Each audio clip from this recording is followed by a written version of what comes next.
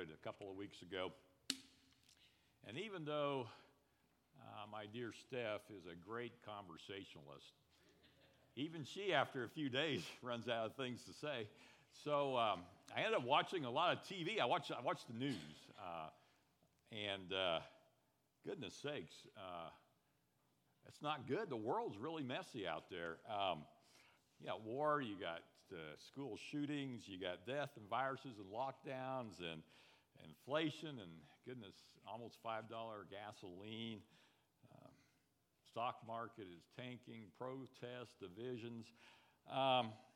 So it's no coincidence that we are studying Joseph's life at this very time, as God has given us a glimpse into how to view these life circumstances in the story of Joseph. So as we go through his life this summer, see if you don't agree with me that his single greatest characteristic is the ability to relate everything to God. He has a godly, heavenly perspective.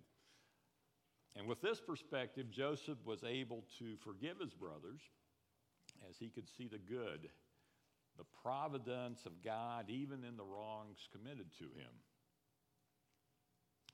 Stephanie read for us the Romans 8:28 passage, the all things work together for good verse. And Pastor Job did a wonderful job last week explaining it. But I had already written this, so we're going to touch on it again. Because sometimes we all question with life this hard and messy, how does any of this fit together for our good? What is Romans 8:28 talking about? Why is a nice Jewish boy like Joseph hated by his brothers, thrown into a pit and sold into slavery?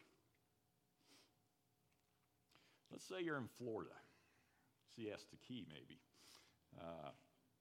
in the Gulf swimming. Hear a commotion on the beach, people are yelling and waving frantically, so you turn and you see that dorsal fin right behind you.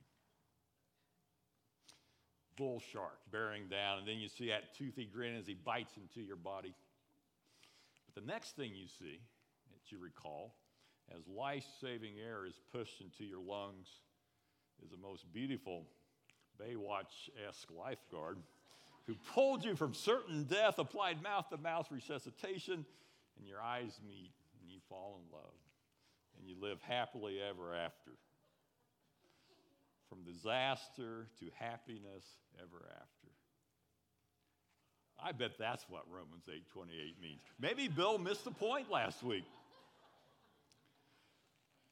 But then, what about this? Johnny Erickson taught it, a quadriplegic, in her book, When God Weeps. By the way, we just started that in Sunday school this morning, and if encourage you, 9 o'clock, we'll go through that, some really good discussion there.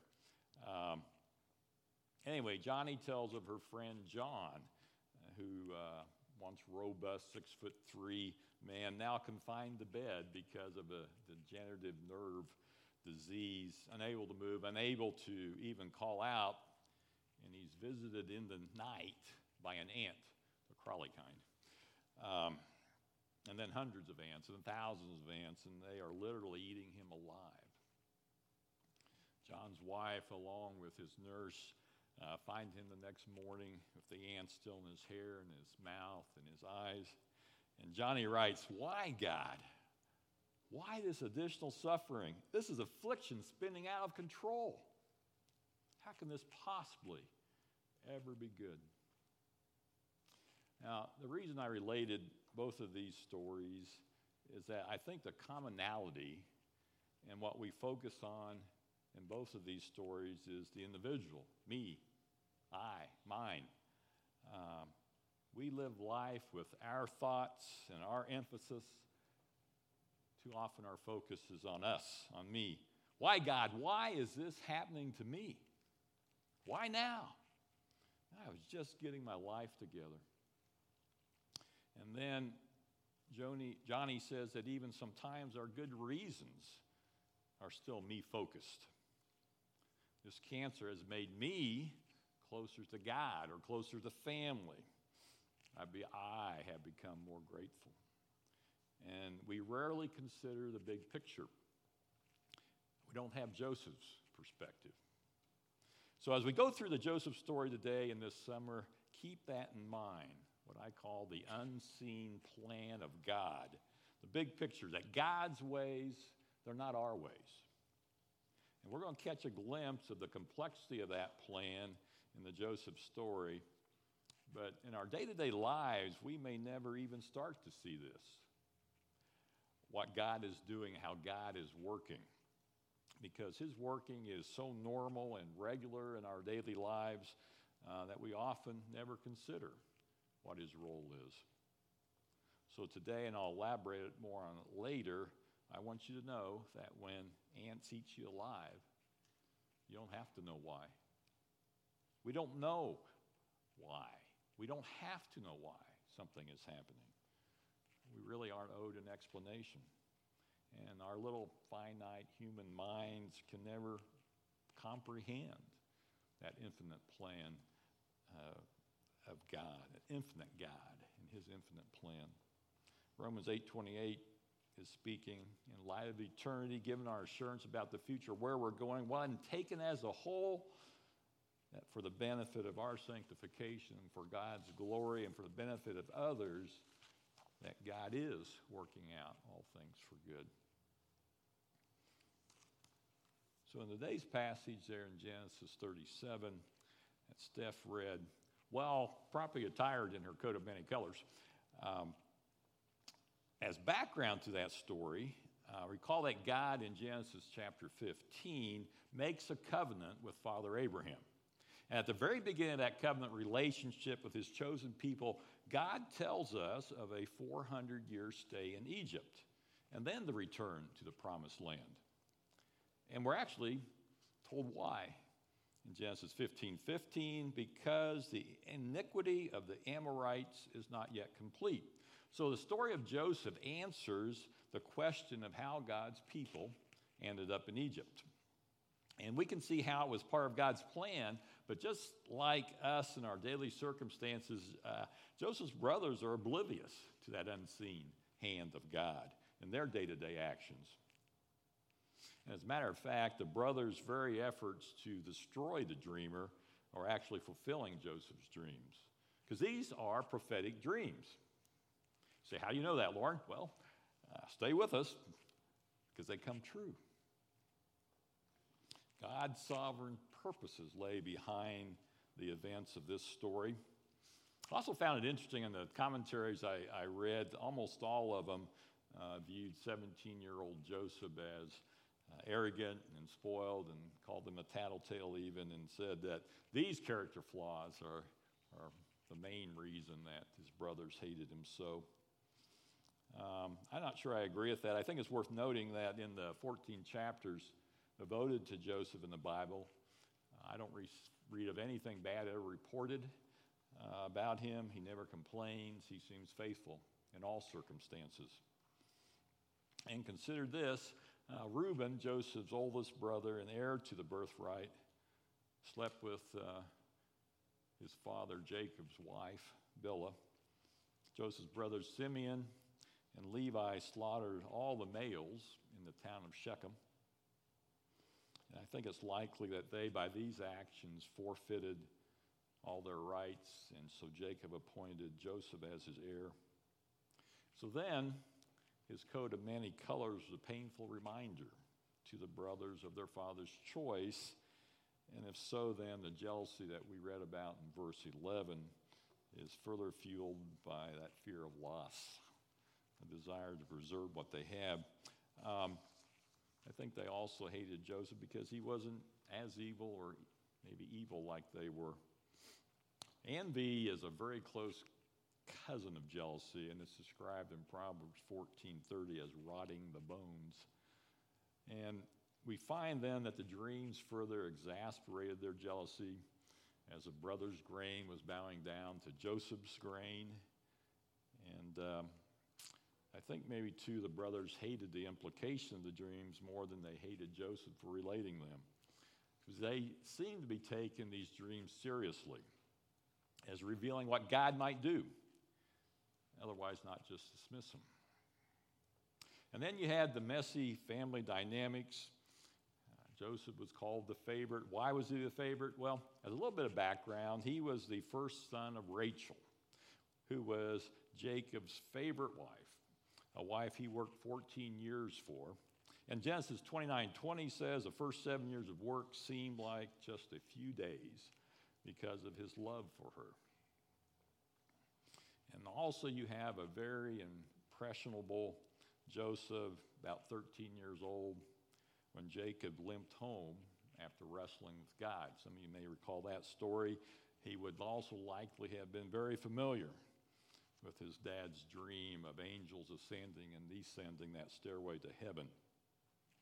He would have recalled vividly the death of his mother while giving birth to his brother Benjamin. Undoubtedly, all these things made a great impression on Joseph, and in turn, he was a faithful and obedient son, the favorite, and I suspect actually for good reason. Now, some of you are probably thinking right now,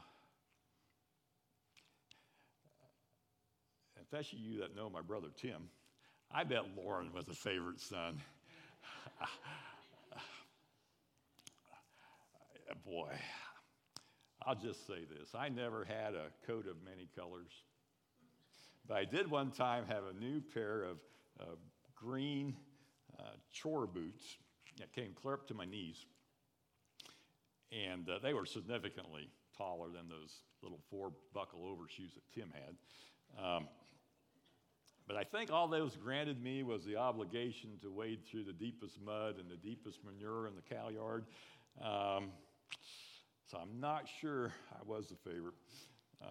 Joseph later on, when he was asked to go check on his brothers, had to go about 50 miles to the area of Shechem. We just talked about Shechem. I bet they rolled out the red carpet for him there. And then, upon not finding the brothers, he traveled a dozen miles or so further to the Dothan area. This is wilderness, rocks. Those that went to Israel will know exactly what I'm talking about. So I would like to point out that that's what favorite sons do. The difficult jobs, more than it's required. He didn't just go home. He went and did the ultimate. Now notice that in the upcoming weeks, as we go through the story, that an awful lot of dominoes had to be lined up and toppled to have Joseph end up in Egypt. You had the brothers' sin, you have Joseph's dreams, you had he being the favorite, you had the birthright lost, you have him going to Shechem. He happened to meet a guy who happened to go overhear the brothers say they were going to Dothan. Reuben was there to keep Joseph from being killed initially, and then Reuben is gone, so Joseph gets sold. No coincidences. Every detail critical. It's interesting, there's no mention of a God in this chapter, but he's still managing all those minute details to provide salvation for the family and the nation.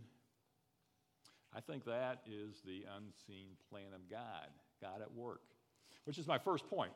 That unseen plan of God in the story of Joseph, it gets the family to Egypt to preserve them, turn them into a great nation.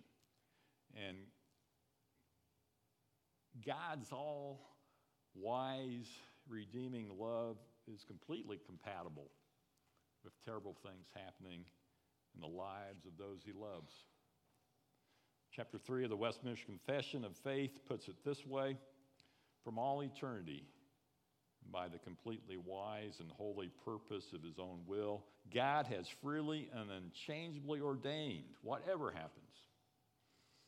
This ordainment does not mean, however, that God is the author of sin. He is not, or that he represses the will of his created beings, or that he takes away the freedom of contingency or secondary causes.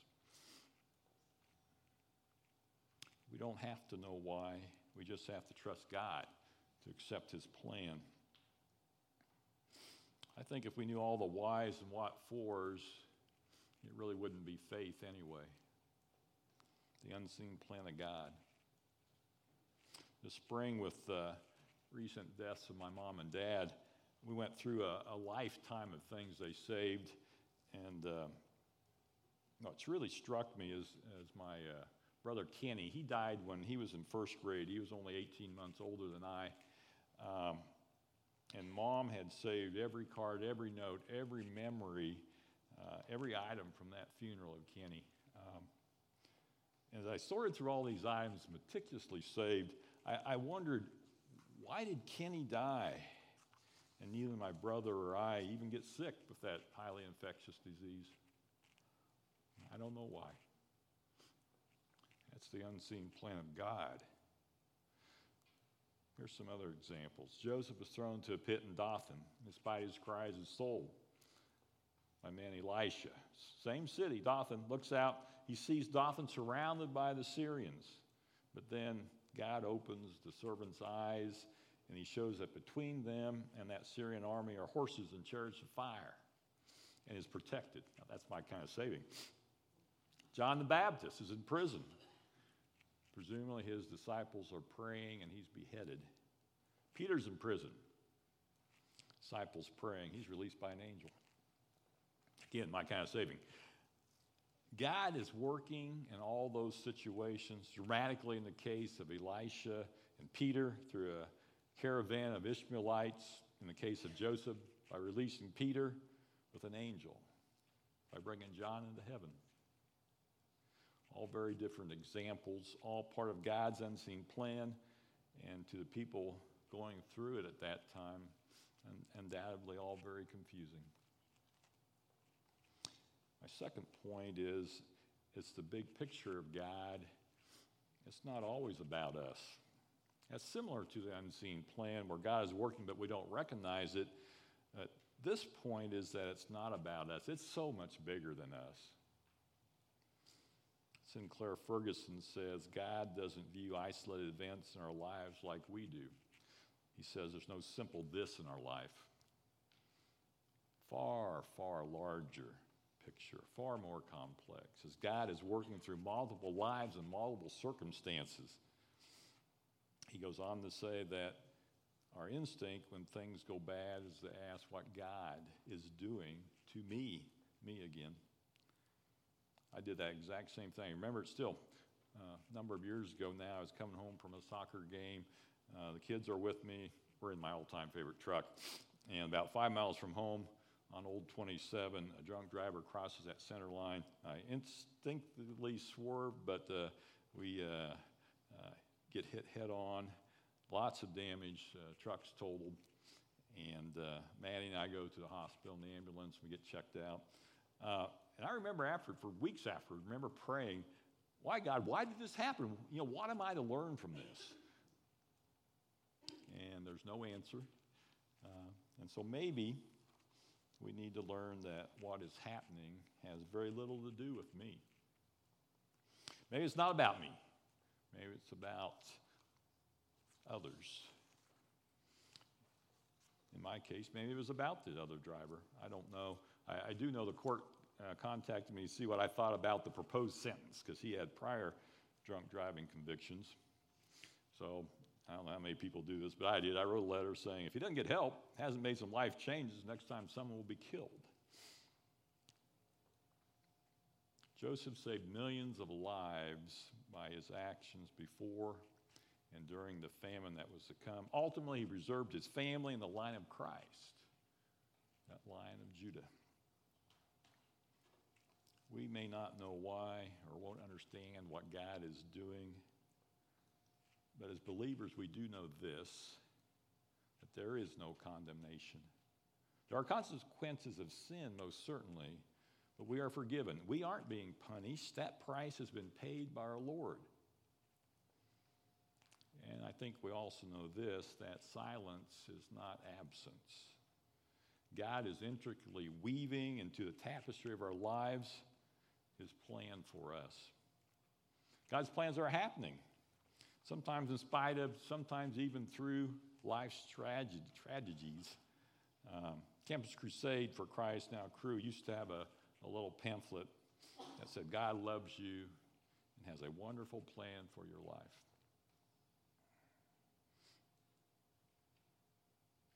Pastor Ferguson said God loved Joseph, had a wonderful plan for his life. But as we have to recognize now, It wasn't Joseph's plan. I don't think Joseph would have lined it out quite that way. It was much, much bigger than Joseph. And it wasn't the brothers' plan. It was much more complex. It wasn't Jacob's plan. It was God's plan. And so I think what I've learned through this study is that what is happening to me at the end of the day has very little to do with me. It's probably not so much about me, but more about others. That seems to be how God works. We don't have all the answers. I left you with a lot of questions today. But God has those answers. He cares for you. He cares for even the tiniest birds. We may not be released from the pit like Joseph was, or from the ants. But as believers, we are rescued from an eternity in hell. I think the sovereignty of God can bring us an abundance of calm and serenity amidst life's storms. He is working out all things for good. We just have to trust him to handle it by faith. And he's way better at it than we are. Let's pray. Almighty God, we see your hand at work sometimes. Sometimes we don't recognize your hand at work. We know, though, and we got that absolute assurance that those who put our trust in your Son will be with you in eternity. We thank you for that. We praise you for that.